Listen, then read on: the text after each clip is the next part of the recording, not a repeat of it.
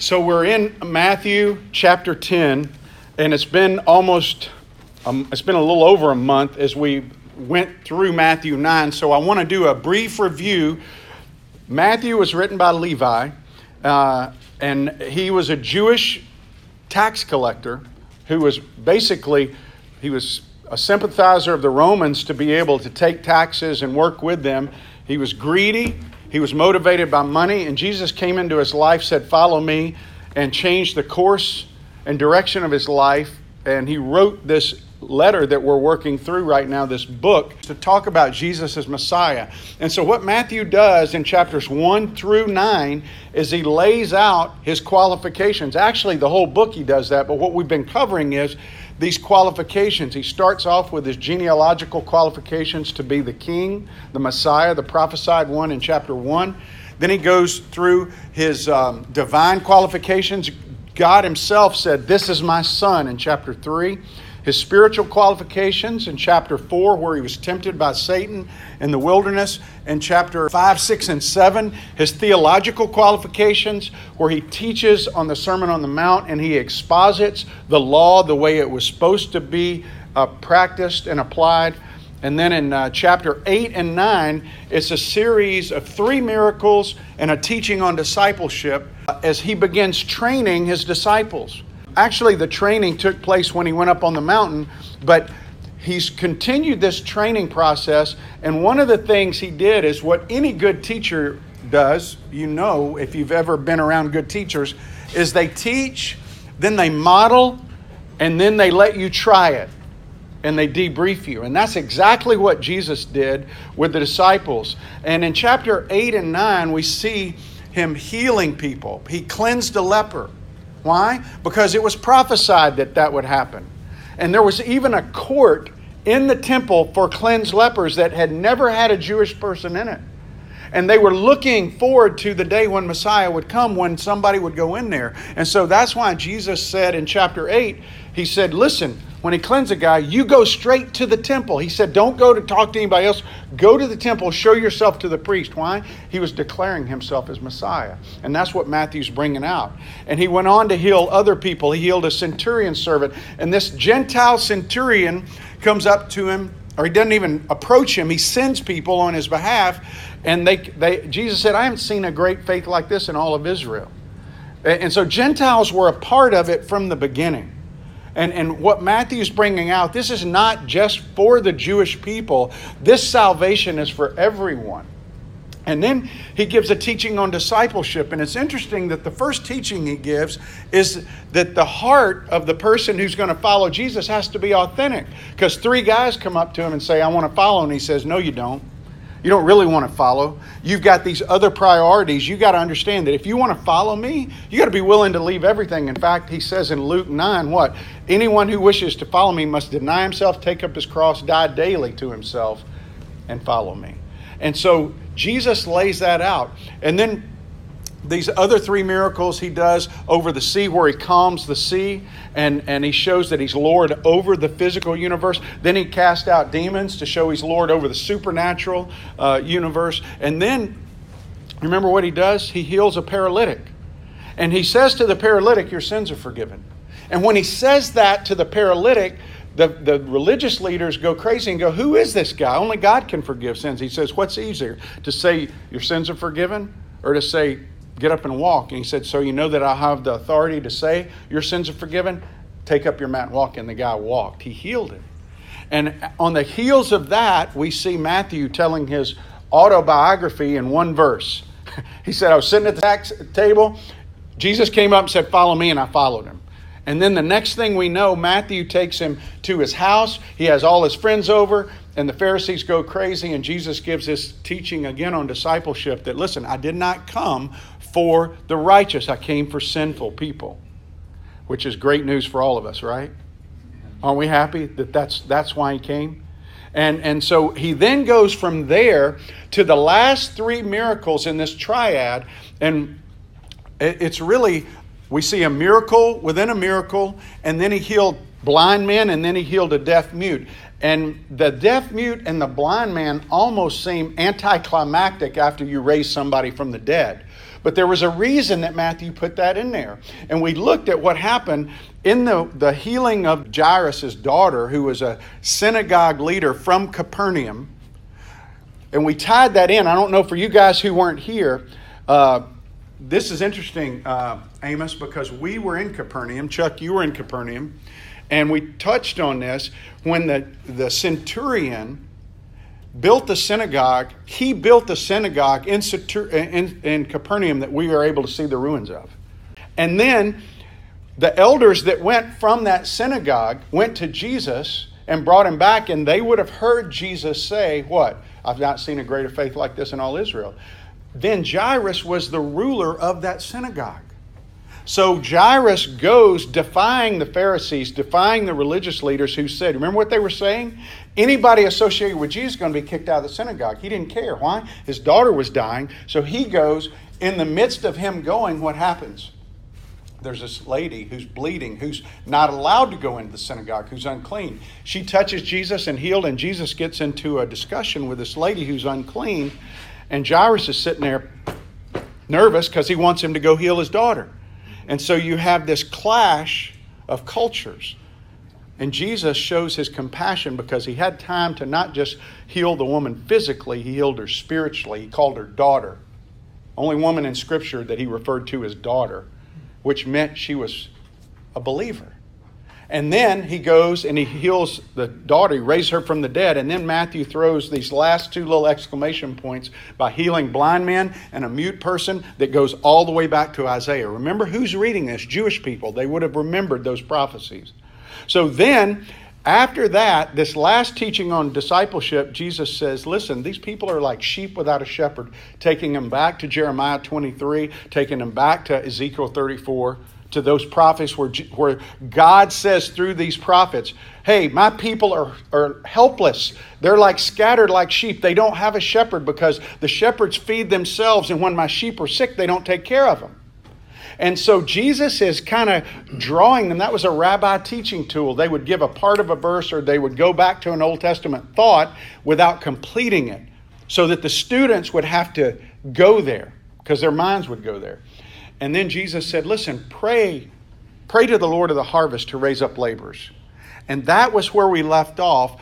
And then we go into chapter 10, and we see in chapter 10 that the disciples are the answers to their very own prayers. Have you ever thought about that in your own life? I mean, how maybe if you start praying for God to move in the lives of unbelievers around you, He may use you to be the answer to your own prayer. If we would simply pray to the Lord of the harvest. When we look at this passage today, I want you, there's 6 principles, and I'm going to give you the principles up front, and then we're going to go read the passage and go back and look at them. It's a lot. I know it's a lot, so I'm going to repeat them. But the first, these are principles for ministry. Okay? What's interesting is the disciples moved from being disciples to apostles from verse 1 to verse 2.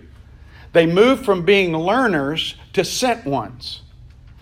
And so we're going to look at that. And these principles, even though none of us in here can be technically an apostle with a big A, but what we can be is a little A apostle, a sent one. We're all sent from Jesus if we're His children. We're sent to do the Great Commission. We're sent to be people that are discipling other people. And so the first principle of ministry God reveals is, 1, we are chosen, we are called and commissioned by God to make disciples. Now, I was never taught that growing up in church. What I was taught is, if I don't trust Jesus, I'm going to die and go to hell. That was pretty much the extent of what I was taught. But we are chosen. We are called and commissioned to go make disciples by God if we're in the family of God. It's not the job of the pastor. It's not the job of the church staff. It is the job of every believer to be either a disciple maker or a disciple in training. You're one of the two.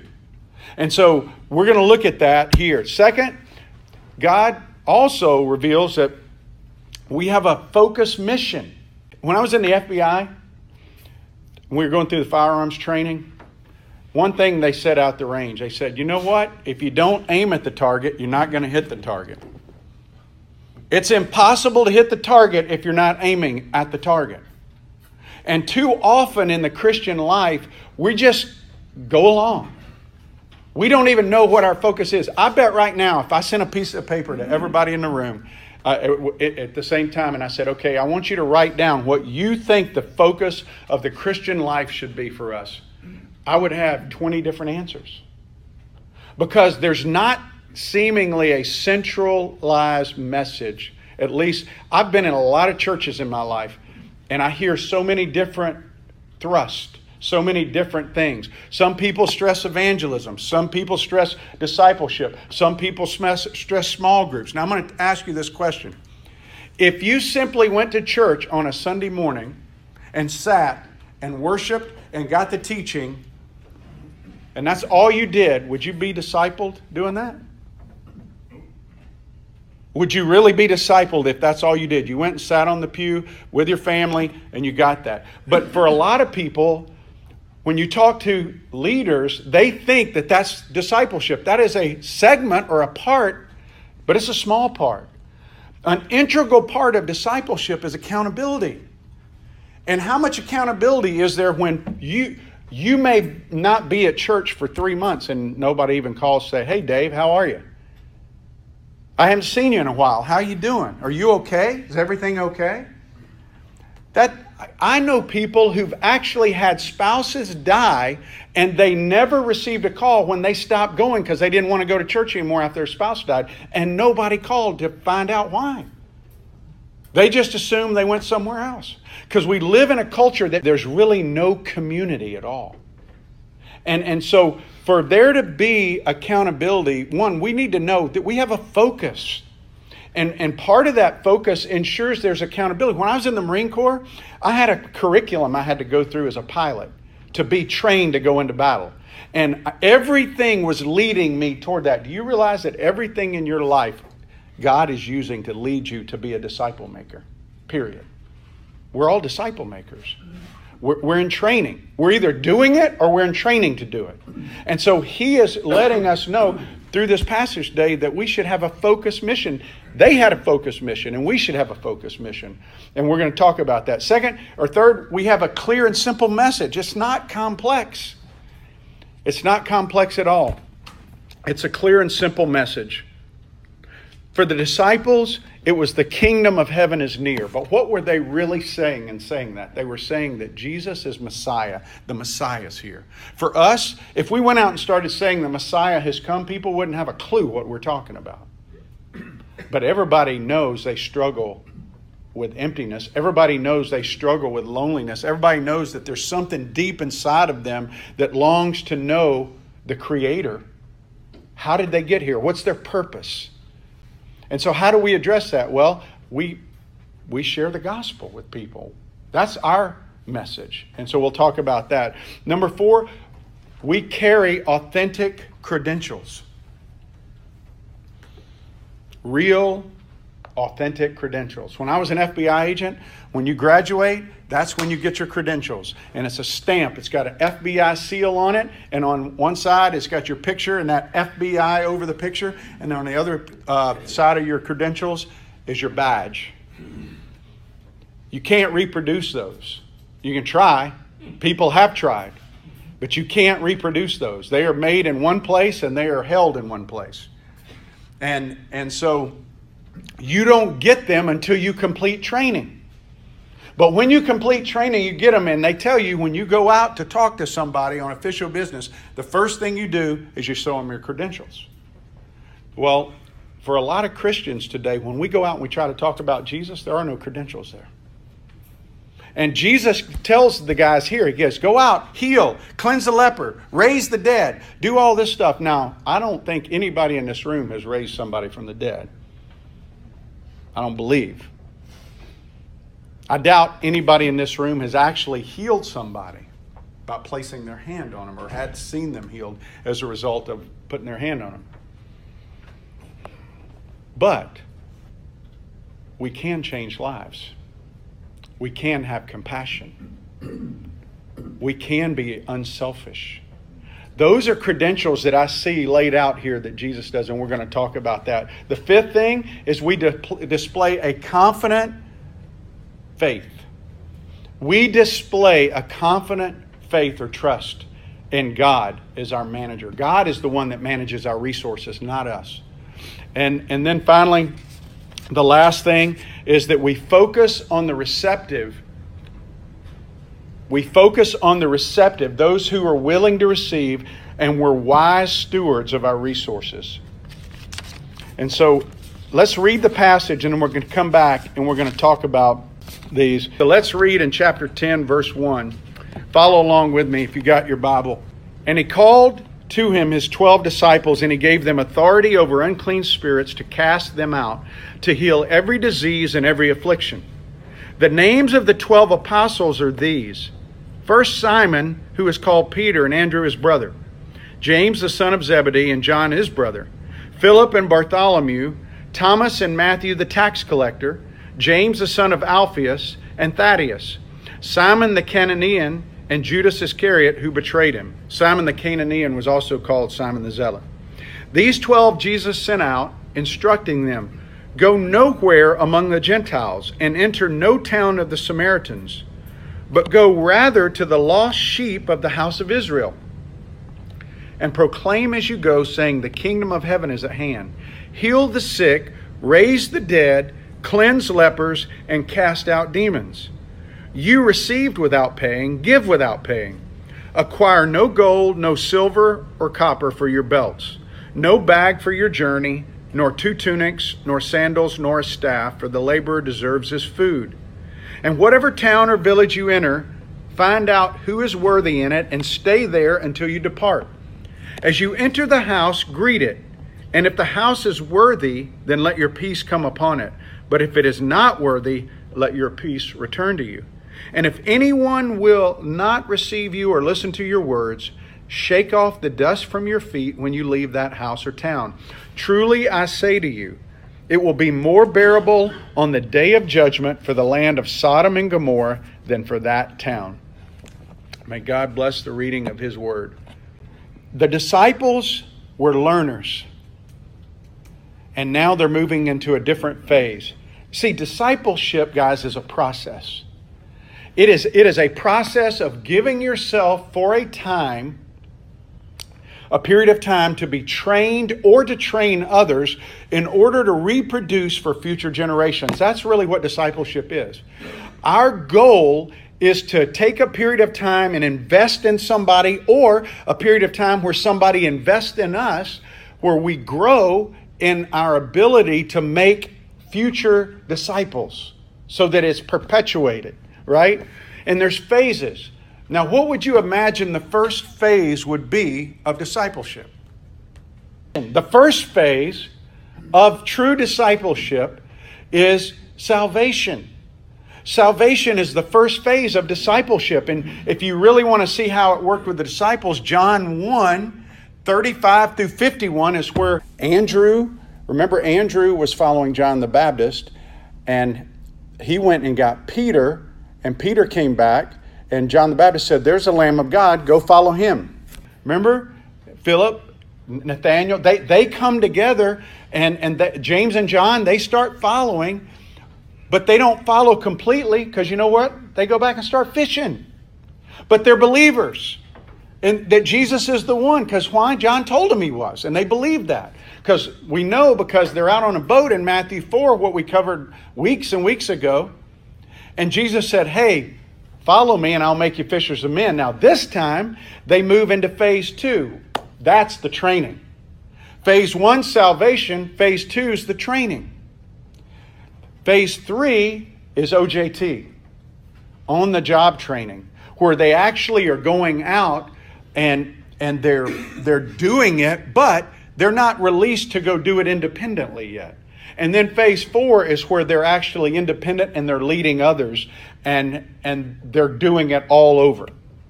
So those are the 4 phases. Now, when you think about the disciples, Dave, were they adequate? Were they adequate? If you were the HR guy for Jesus, all right, And he says, Dave, I want you to go out and find me 12 guys. Would these 12 guys have made your list? No. They wouldn't have gotten through the online part. Exactly. That's the whole point. They wouldn't have gotten through the online part because they were woefully inadequate, right? When you think about them, they were like a bag of rocks spiritually. They didn't understand. And Jesus would ask them, do you understand? Yes, Jesus, we understand. But then they'd go do something that showed they didn't understand, right? So they didn't have spiritual understanding. So how did Jesus deal with that inadequacy? He taught them. He taught them. He instructed them. He was constantly teaching them. That's how we deal with that. None of us in this room are adequate. So how do we deal with that? We're taught. We have people that understand, teach us. That's why it's important to get teaching. Teaching is important, but it's not the only part of discipleship. Okay? So what about what other inadequacy they have? What about, do you think they had a pride problem? Do men have pride problems? Yeah. Even if you're not famous, you have pride problems. These were guys on a fishing boat. Listen, that was not the most glamorous job in that culture. And so you can imagine as Jesus selected them, what began to happen? Can you just see them walking together with Jesus, where Jesus is in front and the guys are going, well, he asked me to do this. Well, he asked me to do that. You know, and even James and John had the audacity to ask their mother, hey, can you get involved and see if we can be the ones sitting on his right and left? They had pride, just like we all do. And how did Jesus combat that? He modeled humility. He modeled humility.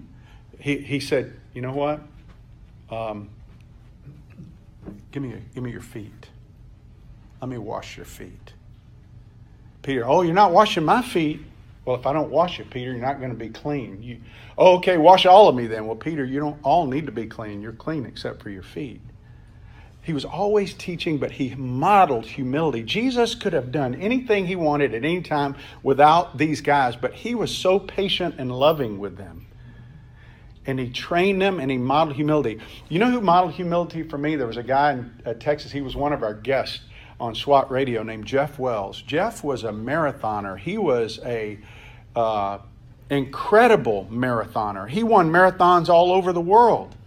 Came in second in the Boston Marathon to Bill Rogers by 2 seconds. Do you know when I found that kind of stuff out? Was when I was getting ready to interview him for SWAT radio. I just started because I knew he was a runner, but I had no idea of those kind of successes that he had. And do you know that I was with him, worked on staff with him out in Texas. He was the pastor and I was a consultant to their staff. I went on mission trips with him and shared a room with him.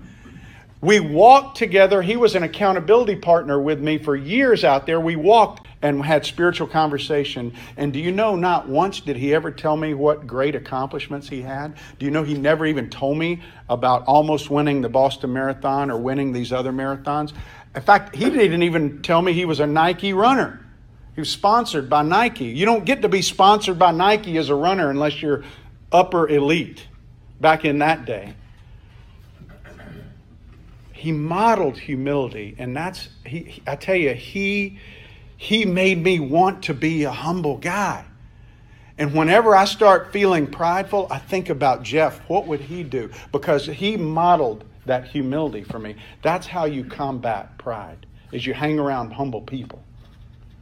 So here's the deal. If those are the disciples he called, he chose, and he commissioned, what does that mean to us? Well, it says in verse 10:1, he says, he called to him his 12. Do you know you're his? Guys, you are his. He bought you. He owns you. He called you and he chose you.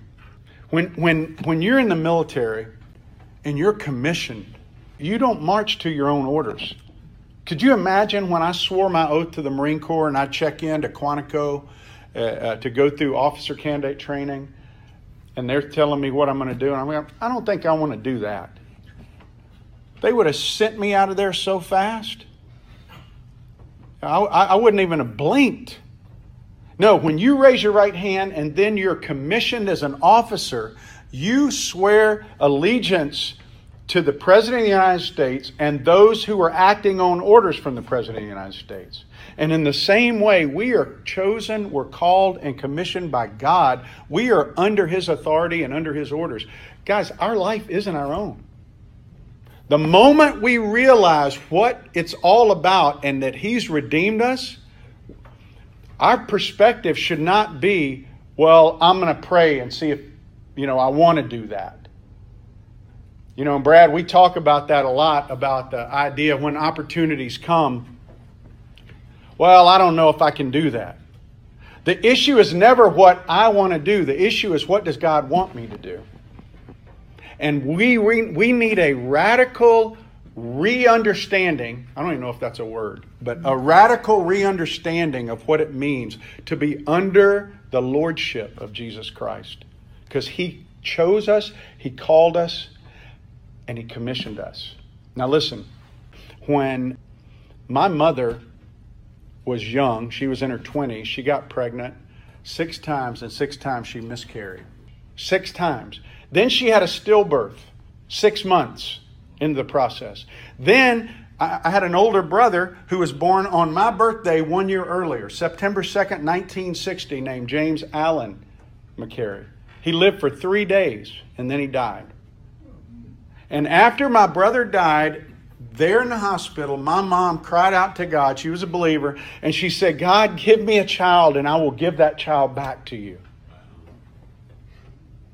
She never told me that until after I was ordained as a minister in 1995. But she told me, she prayed for me, and she always knew. She said, when you got in the Marine Corps, I knew you weren't going to stay there. I knew what God was going to do in your life because I gave you to Him, and I saw from the time you were growing up, He had His hand on you. Because every time evangelists would come into our home, because they always kept the evangelists that would come preach at the church or the guest pastors, you would sit and talk to them all night. And I just saw what God was doing. And when I got in the FBI, she said, I knew you weren't going to be in the FBI long. I just knew what God was going to do. And I said, well, why didn't you ever tell me? She said, because I wanted God to move you. What God was doing was taking the things, even I was living for me.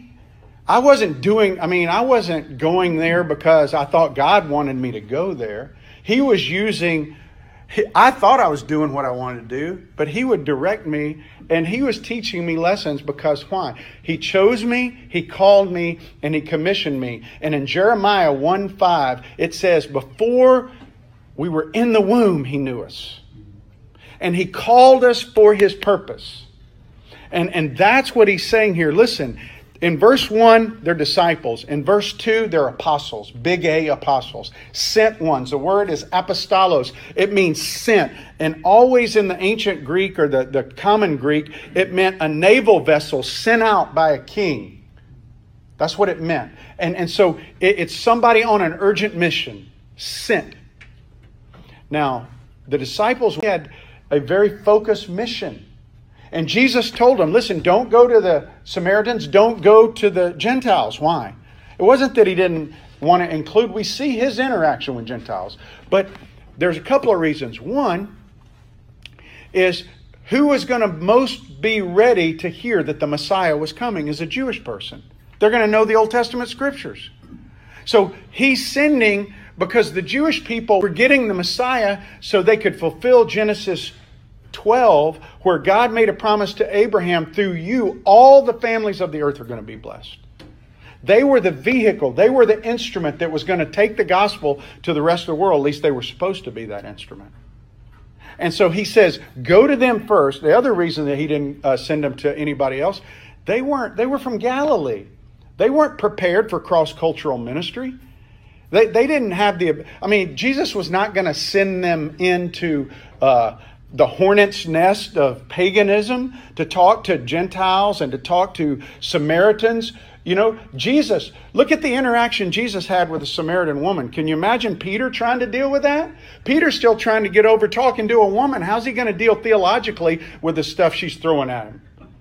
So Jesus was not going to disperse them. They had a focused mission. We've got a focused mission. Okay? For them, they were to go straight to the Jews. For us, it's to look for the lost and those that are seeking, and we are to evangelize and disciple. That's our focus. We are to evangelize and disciple. There are some people who say, well, I'm just called to be an evangelist. No. We are to evangelize and disciple. I am an evangelist. I'm telling you, I feel like Ephesians 4:11, when it talks about an evangelist, that is who I am. My heart drips for the lost. When I go through the scripture, it almost brings me to tears when I think about lost people not knowing my God and my Savior. And so that is our mission, to evangelize and disciple. It's the focused mission we have. But we have a clear message. And that clear message is the simplicity of Christ that Paul talks about in 2 Corinthians 11. And he gives us in 1 Corinthians 15, 1-4, what it is. It's that Jesus died for our sins. He was resurrected, seen by over 500 people. And that's the gospel. That He died for our sins. He was the penalty payment for our sins. And because of what He did, we are in right relationship with God if we turn from trusting in our own righteousness to trusting in what He did. Paul makes that very clear. Ephesians clarifies it even more. In verse 8 and 9 it says what? It says, for by grace are you saved through faith. It's a gift of God, not of works, lest any man should boast. It is God's gift to us. That was so foreign to the Jewish people, they thought they had to earn it. Every other religion in the world teaches that. But a lot of people leave out Ephesians 2:10. And you know what that says? It says we are His workmanship, created for what? Good works. We are His workmanship. So we have a clear and simple message, and it's the gospel that we're supposed to be taking. And we got to carry authentic credentials. He tells them, listen, go out, raise the dead, cleanse lepers, cast out demons. You know why they were to do those things? When Jesus healed people, was it just to authenticate who He was? Was that the only reason He did it? Or do you think the compassion of God had anything to do with it? Do you think it broke Jesus' heart when He looked and He saw the devastating results of sin on people's bodies? When He saw people who were lame, people who were dying because of the consequence of sin in the world? Not their own consequence. I'm just talking about the general consequences. Listen, if you want to go back and hear the heart of God, you go back and read through Psalm. Psalm 9:18 says, the needy are not forgotten. Psalm 12:5, I will make them safe. Talking about the needy. Psalm 35:10, I will deliver them. Psalm 140:12, I will bring them justice. I will bring justice to the needy. He cared for needy people. Compassion, guys. Even though you and I don't have the ability to go and put a hand on somebody and say, God, heal like Peter did, what we do have the ability to do is to care for people and to show compassion. We do have the ability to see a changed life as a result of God using us, just like they did. Even though we can't see somebody physically raised from the dead, maybe, you know what we can see? Somebody spiritually raised from the dead. And I've seen that many, many times. I just took a guy over to Israel with me on this trip. Brad met him. The number 3, he was number 3, not number 2, I said, guy that I thought would never come to Christ with me in the Marine Corps. He's a changed guy, isn't he, Brad? He had no use for God whatsoever. And I've seen a changed life in him. Now he's got 3 beautiful grown kids. The third one's fixing to get married. All love the Lord. That's a changed life right there. That's just as much a miracle as seeing a physical body come up. Because that's for eternity. Lazarus died again. You know that? But his soul didn't die. Joe's soul is going to be with God forever. And the last thing he says in that authentic creds is he says, listen, you receive without pay, give without pay. In other words, don't be selfish. This is not your stuff. What I'm giving you, the ability to heal, don't go make money off of it. Don't go give out biblical truth.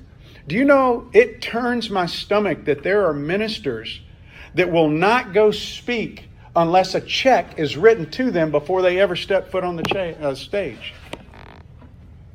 I'm not talking a $100 check. I'm talking about unless a $10,000 check is stroked to them, they won't step foot on a stage to preach. That's absurd to me.